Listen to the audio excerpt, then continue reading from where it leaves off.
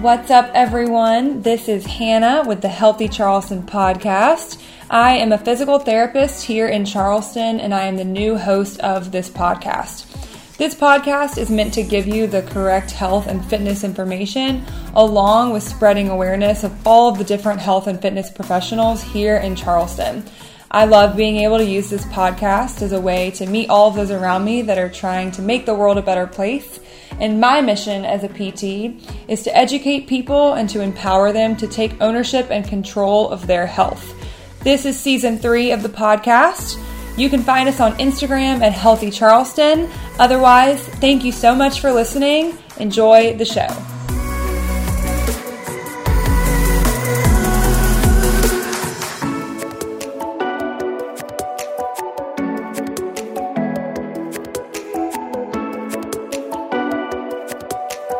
Hey, you.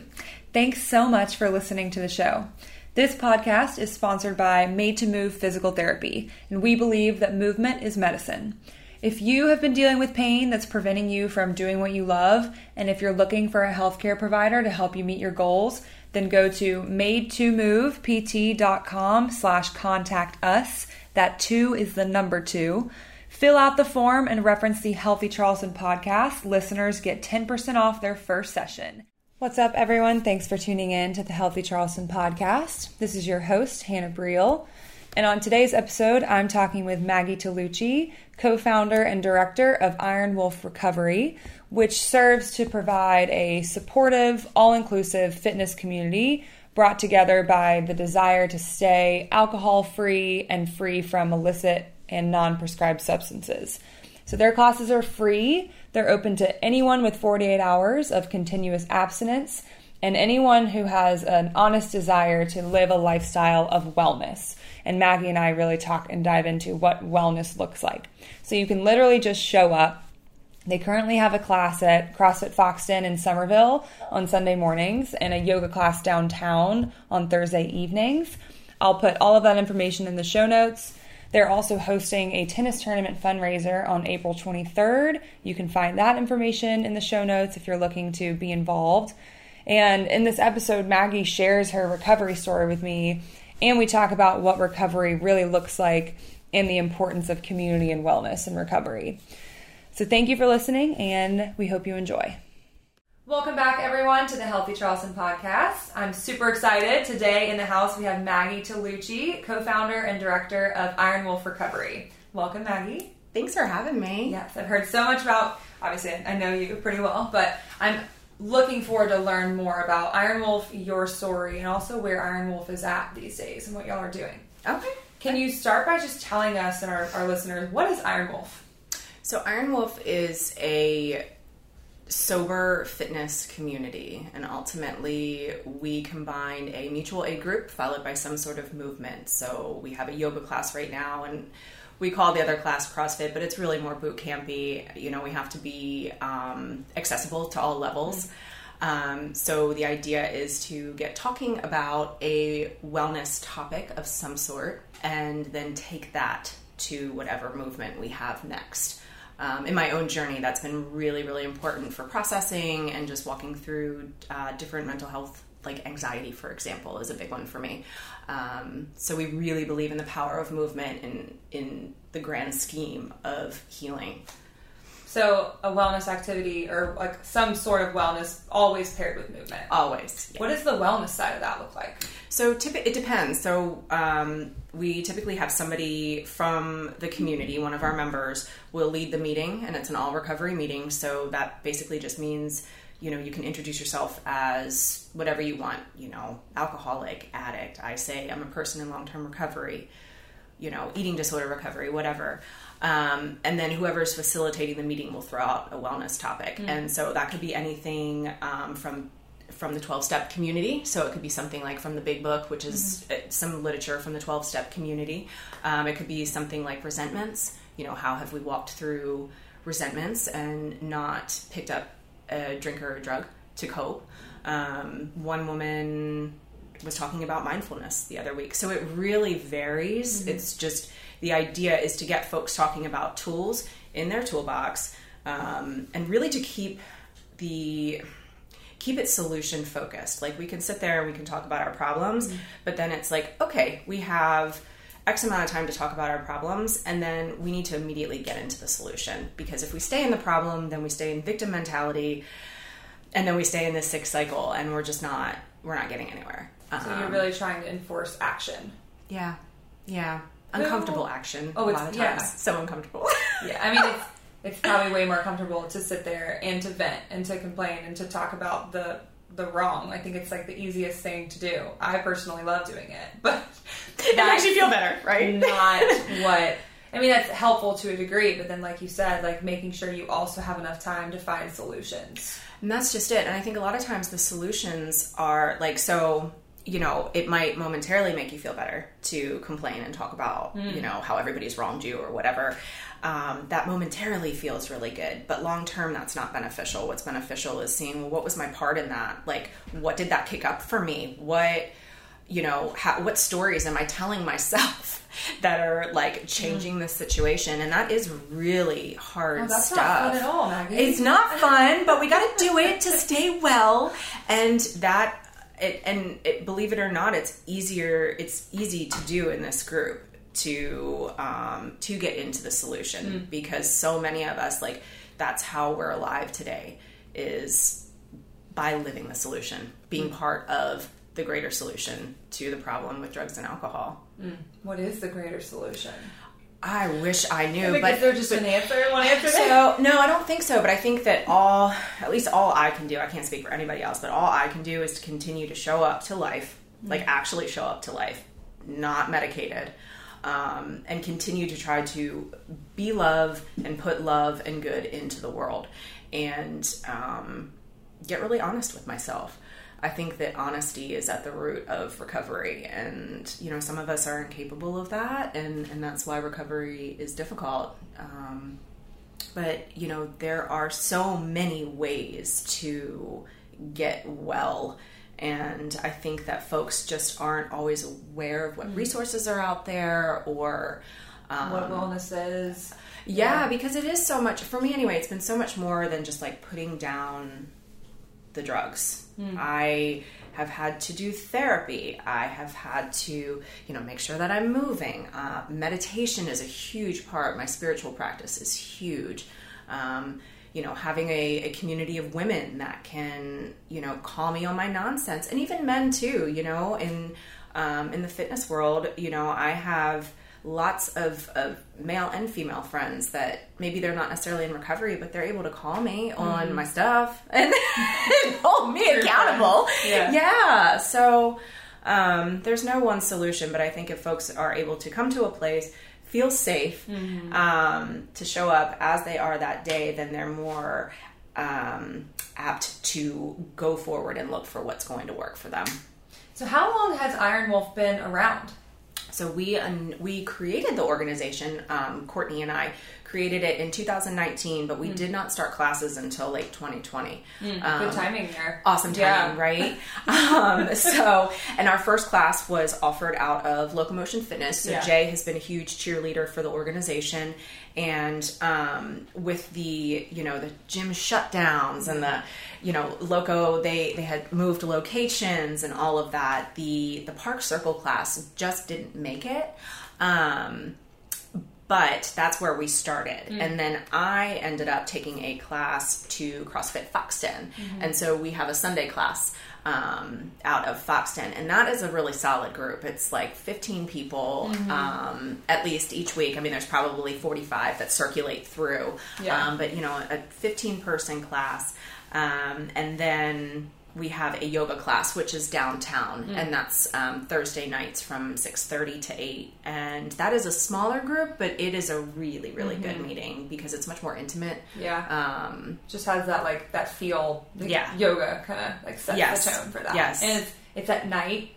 It's at night, it creates a whole different vibe. Right? I like that you have both. Across all spectrum. So how was Iron Wolf created, and also why? I definitely want to get into the story there, and why and how has it grown and shifted over the past, what year is it? 2022, right? Yes. So 3 years. Well, it's shifted a lot. I mean, certainly building this through a pandemic has been interesting. And even, but through the pandemic, it has become all the more clear how needed something like this is. Folks have, financial barriers are a real thing. Especially when, we drink and drug our lives away. Like, we don't have the money to seek treatment oftentimes. And so we want Iron Wolf to always be free. It is a community service. But in any event, the organization was created. Courtney has done work in the substance use disorder world. And she is in eating disorder recovery. I'm a person in long-term substance use disorder recovery. And we actually met at the level 1, CrossFit level 1 training, and kind of had similar ideas and just ran with it. And it certainly has, grown and shifted. I mean, it's just been her and I running the organization. And so we're making some changes, lots of transition right now, but the hope is to get folks in different roles on our board that we can really start. The idea would be to, down the road, offer classes in various locations all over the Low Country. Yeah. And to be honest with you, all of the gyms have been really receptive. Like, finding space to use has not been an issue. It's finding personnel has been a bit of a challenge for us. But I'm not, we're going to keep on plugging along and see what we can find. Yeah. But yeah. So you and Courtney met, where was your L1? It was at CrossFit North Charleston. Okay, yeah, that's what I thought. So it was in 2019, I think. Yes. Yeah. Okay. Yeah. So they were like, you want to do this and you want to do this. Hey, Courtney, have you met Maggie? That's basically what they did. They had us work out together at the end of the day. You did Fran together? Well, it wasn't Fran. It was something awful, though. Yeah, of course. I was like, I just want to use an empty barbell. And she's like, me too. And I'm like, we're friends now. Let's start a business together. Yeah. Let's start a nonprofit. Yeah. And for both of us, and I'm not I shouldn't speak for her, but I do know that, like, in building an organization, there's so much personal growth that comes from it, right? Like, we're healing as well as trying to help others heal too. So it's been a really, it's a really intimate relationship that you have with somebody that you start a business with, for sure. Yeah. In order to be, like, the best from a leadership, an employee, a personnel, like, to grow your business, you also need to grow yourself so much. So much. Every time I turn around, it's like life is asking me to level up. And I'm like, when can I take a nap? Yeah, when can I just, like, plateau for a little while? Yes. Yeah. So can you tell me more about your story and what led to you being passionate about this? Sure. So I am originally from Baltimore, Maryland, upper middle class family, picture perfect childhood. Parents were, high school sweethearts, and, like, my dad. White picket fence, the whole shebang. Well, my dad designed and actually, like, built the house that I grew up in. Yeah. Like, you can't get much more wholesome sounding than this. I like where we're starting. Right, yeah. And there was not any fighting or anything at home, but from a very young age, and I always share this when I tell my story, no matter where I'm sharing my story, because I think it's really powerful. At a very young age, I had really severe anxiety, and so I went to therapy, psychoanalysis, and was medicated, and was put on benzos in first grade. Oh my god! Now, this was the late 80s, so I try to have compassion, thinking like maybe they just didn't have experience with this or just didn't exactly know what to do. But I'm sharing this not because I blame my addiction on that, but I think it's a really powerful lesson or something that I learned at a young age, which was, Maggie, am not okay. I need something external to be okay. And, I still dealt with anxiety. I remember, I hated taking the medicine at a young age, but I still dealt with anxiety. But, I had a lot of friends, luckily, and, made my way through elementary school. And it was really middle school that I started experimenting. And it was pretty clear right out the gate that, drinking and smoking pot, like the girls that I was hanging out with, they were like, okay, we can do this once a year and we're fine. But it was like something just shifted in me, and I'm like, oh no, this is what I want to do. Like, this is what I'm doing now. And, stealing cars and it just bad, just bad stuff. Like, don't do this at home. Just like, don't do this at home. Like, just not great. And my parents, I had grown up in, you know, having cocktail parties, and I was able to have wine with my parents at a very young age. And both of my parents were heavy drinkers. And so at home, it's not that my behavior wasn't necessarily condoned, but nobody really noticed it, right? And then when I hit high school, I didn't do very well in school, obviously, because I wasn't doing anything productive. My mom sent me to a Catholic girls' school. Oh, perfect. And I'm not Catholic. Oh, and, great. Like, the nuns had my number right out the gate. They're like, no. So I failed out of that. Oh, no. But there I had found a group of girls who were suiting up and showing up to get as messed up as possible. So the partying had gone to another level. And it had just gotten worse. So then I go back to the high school that I would have gone to before, and these were with kids that I had grown up with. And then the harder drugs started coming into play. The opium and the pills and the cocaine and the things like that started coming into play. And so my group of friends there, you know, we showed up to school intoxicated. We, you know, continued to become more intoxicated after school. It was just all we did. And, you know, I try not to look back at that and think, gosh, those years were wasted, because they weren't wasted. I'm the person that I am today because of those experiences. But I became non-functioning for the first time at 21. I had gotten into speed or stimulants, you know, depending on what I could get my hands on. But it was really bad.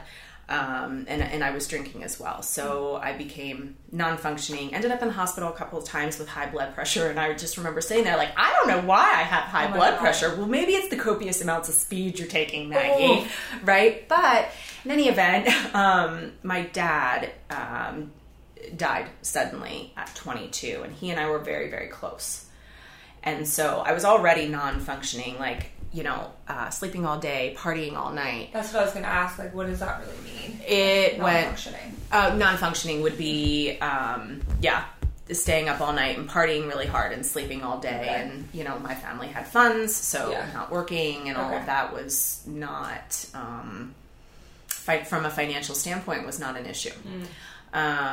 My dad was scuba diving, and he died when I was 22, and things went from bad to worse. I mean, I think I just spent years, you know, not living. I didn't leave the house very much. I mean, I was too intoxicated most of the time to even drive. It was bad. It was really bad, and my mom wasn't doing well either. And so I then ended up, you know, meeting up with my now ex-husband. We had grown up together, and you know, just partied very, very hard. And I became pregnant with my oldest, and this was in 2009. And so we, you know, decided to get married and do that whole thing, buy a house, you know. And I sobered up during my pregnancy, and I convinced myself that I didn't have a problem, because people with a problem can't stop, right? And but it was during my pregnancy with Rocco that I started moving. I started walking. I got an elliptical, and I started moving. So looking back, I can see how movement has, like, it's snowballed for me, the importance of it.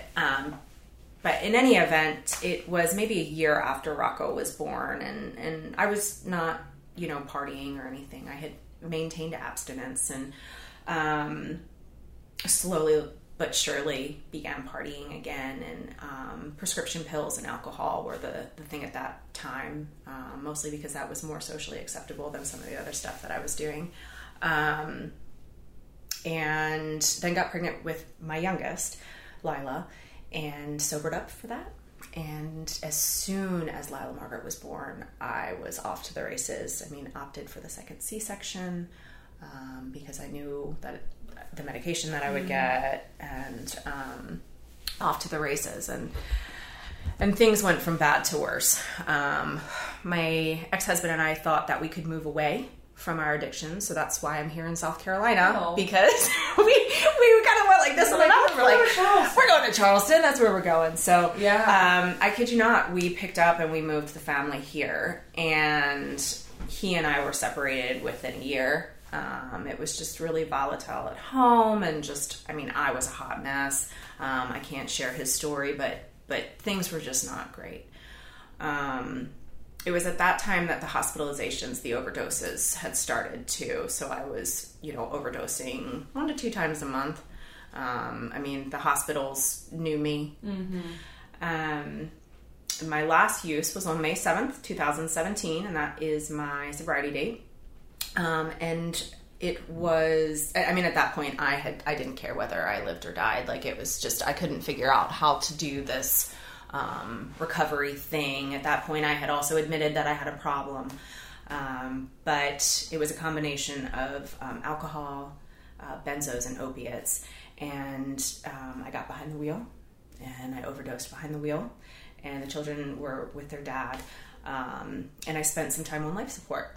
And I remember waking up in the hospital and opening my eyes, being like, this feels different. There are tubes everywhere. There was a nurse over in the corner. I'm like, I definitely don't get the red carpet welcome when I come to this place. So I don't know what's going on. I did deserve this. Honestly, I did, though. I was such a victim, in my own mind. And I don't remember a whole lot, but I do remember learning all in one sitting that I had lost my kids, lost my home, totaled my vehicle. I didn't hurt anyone, thank God.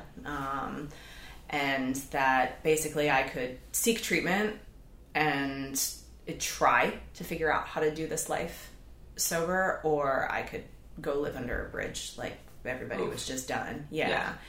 And that was hard. But I found a treatment facility. I had to sell my house to go there. Oof. But I found a treatment facility, but thank God I had a house to sell. Right? Like, that's the beauty of recovery, is being able to now look back. Because at the time I was like, oh my gosh, I have to sell my house to do this. But now it's like, no, you had a house to sell to actually go get help. Like, that's awesome. So many people don't. Yeah.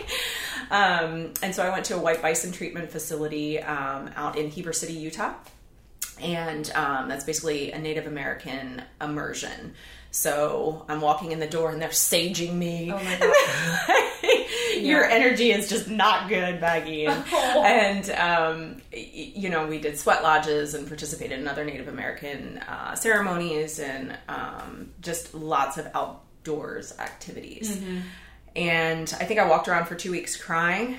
And just really everything hit. My world had just shattered.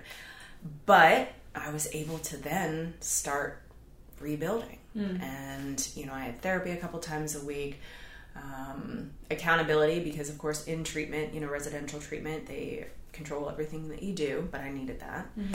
And we were able to get to the gym every morning. And I had worked out some here and there. I had been introduced to CrossFit between having both children. Just couldn't stay sober and stick to it. So it was like 2009, 2010. And so we had a gym membership. And I'm like, okay, well, I'm going to start going to the gym again. And it's the only time that I felt relief was when I was doing something to get my heart rate up, because the post-acute withdrawal, so I was not in the danger zone anymore, but coming off of specifically the alcohol and the benzos. That lasts for a long time. I couldn't write for a month because my hand shook so badly. Wow. So movement, yoga, or trying to run on the treadmill, coming up with these little workouts that I remember doing, a long time ago, like just getting my heart rate up and moving, hiking, kayaking, all of that stuff was the only time I felt relief. And it also helped me to kind of collect my thoughts, because I was I obsessively concerned about my children. And, it was really hard to hear, like, Maggie, you need to be away. Like, they are better with you away right now, seeking treatment. As a mother, it was just, so in any event, I think we hiked like 3 times a week in treatment. Yeah. And then I decided that with the custody stuff that was going on, I mean, we were already going through a divorce, but, I had all these medical records, so, like, I didn't look too great. Yeah.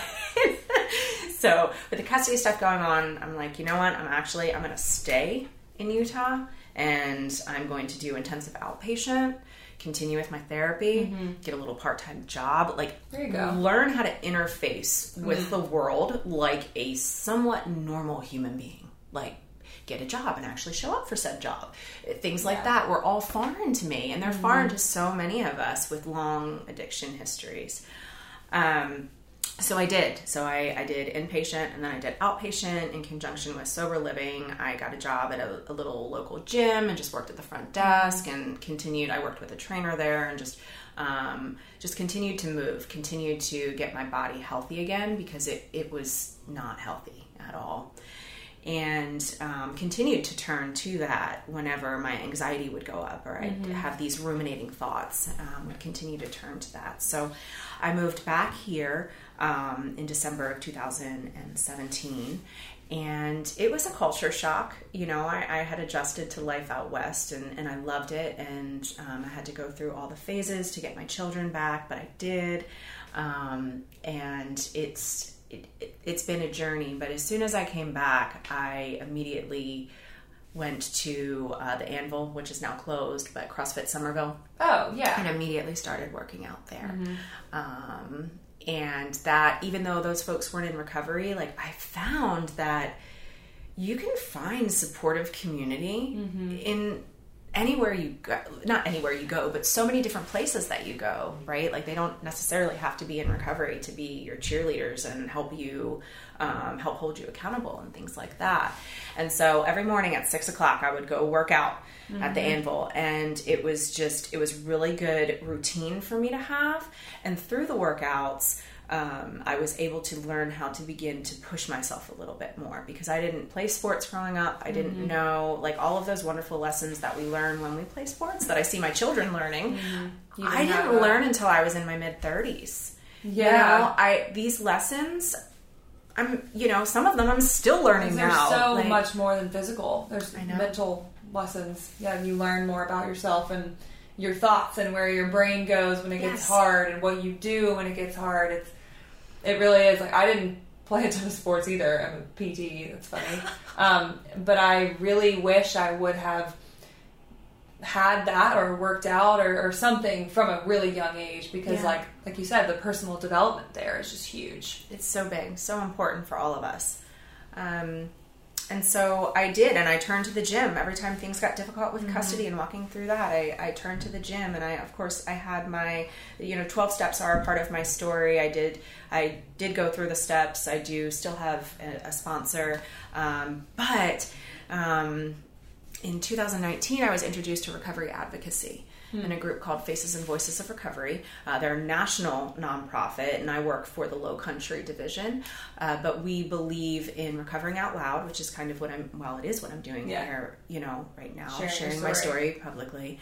We believe in recovering out loud. We believe that people can recover, they do recover, and go on to lead productive, wonderful lives, and they can recover so many different ways, whether it be through 12 steps, or you find it and celebrate recovery, or your own medication assistant recovery. There are so many different ways to recover, and we think they're all just amazing. And so I got into recovery advocacy and helping with that organization. And I actually decided to step away from 12-step support groups, because for me, reliving the trauma over and over and over again was actually becoming incredibly detrimental.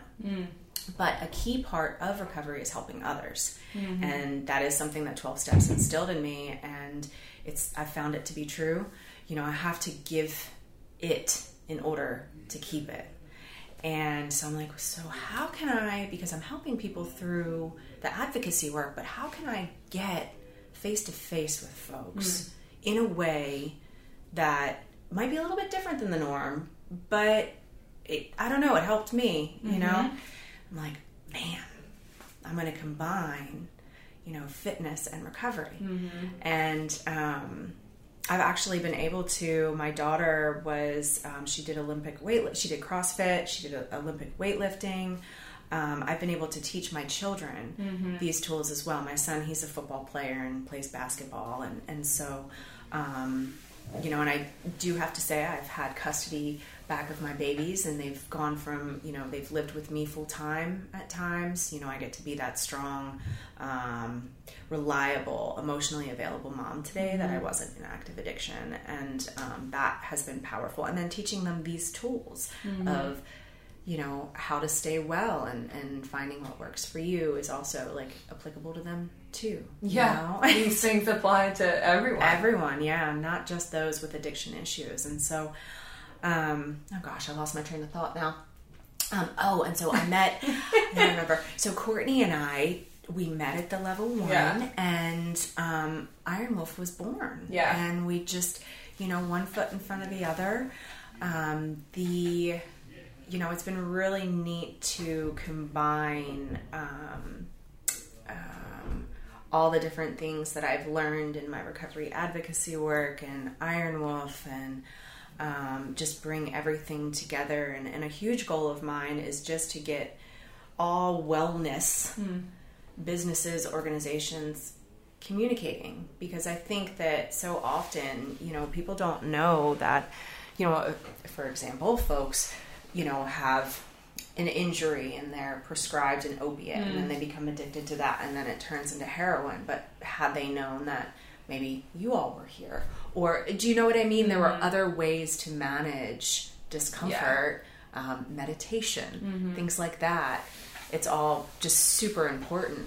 Yeah, just like bringing together the like health and wellness communities and businesses in a different way than like people normally view us, but more of like, how can we come together and solve this issue together? Yeah. Because like you said, like being in recovery is so much more than just not being medicated. And I like what you said about like learning how to just interact with the world again as a sober person, because you had way more years of not being a sober person and interacting the world than the other way around. And so it was like this new, pretty daunting thing that you had to learn. And like, to an extent, like we're all learning. Like it's not easy at all just to, you know, life and interacting with life, like being a normal human. And then, but also like coming into it from this deficit, it's like you had to really build this strong foundation and these strong habits and these bricks over top of one another and create this like really resilient, recovered person. Yes. And I think that that's been, like, more recently I had an epiphany in therapy, and it was like, okay, so this core belief that I have, and, you know, we all have them, but this core belief that I had of, I'm not good enough. Actually, there's something underneath that. Oh, wait, what's underneath that? I haven't gotten that far yet. Perfectionism. Oh, yeah. I'm not... So I just, it's, like, mind blown. And I love my counselor, because she was very gentle with how she said it, and she's like, it's your perfectionism. And what is that, Maggie? That's your ego. Ooh. And I'm like, oh my gosh, yes it is. Yes it is. So a big part of recovery for me has been learning to live with my ego, because we need to have our ego in order to accomplish things and move forward. But then it's like, now wait a second. We don't want that to take over, because then we stop doing things from a place of love.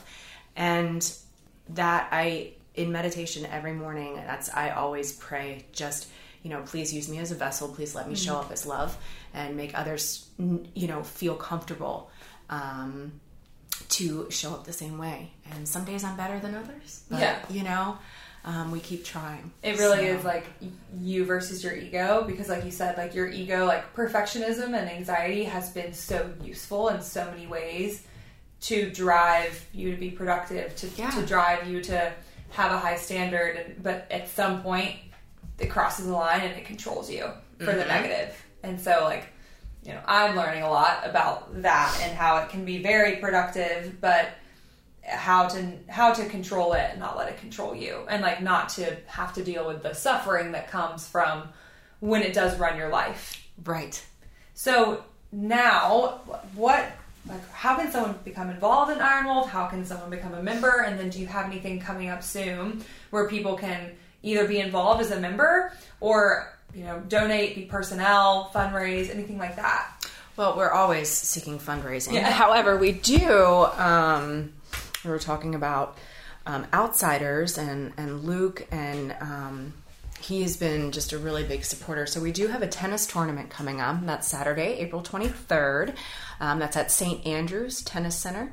It's from 12 to 3 p.m. and we'll have raffle prizes, and actually we are going to have recovery speakers. So we're going to be joining some different communities that day.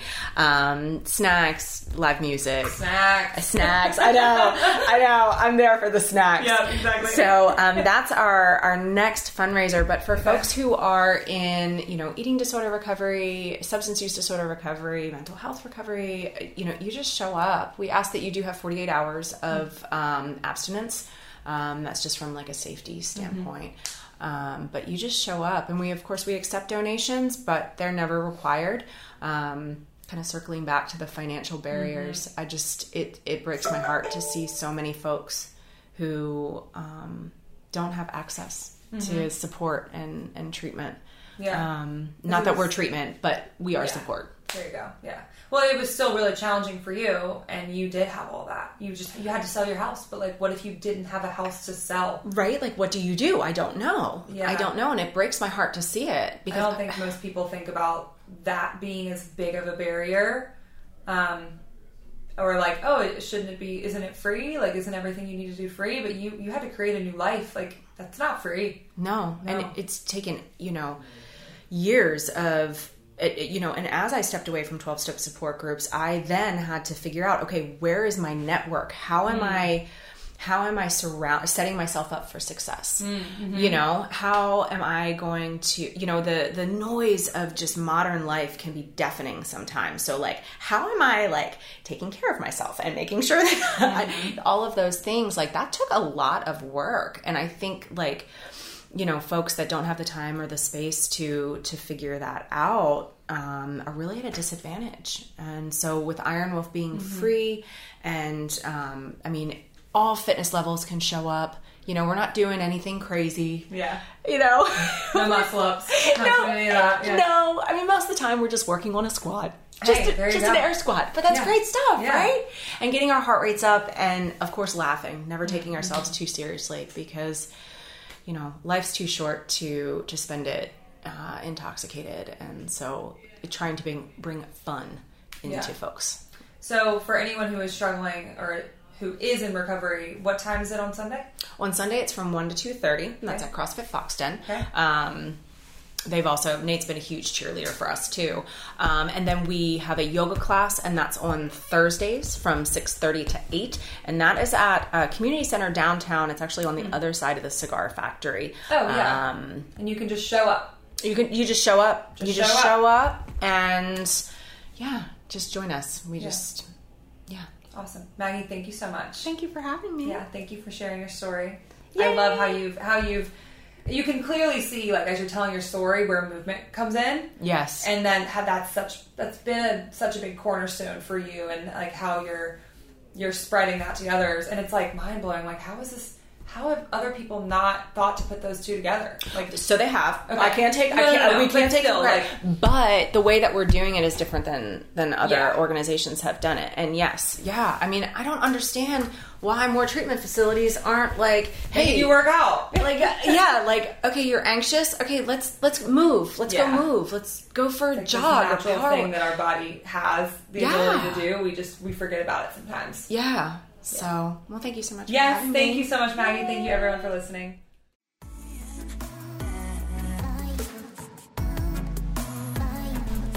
Thank you so much for joining us, everyone. We hope you enjoyed this episode. Head on over to Instagram, find us at Healthy Charleston, leave us a review on iTunes. If you ever have any topics you want us to talk about or guests you want to bring on, feel free to DM us. Otherwise, thanks again.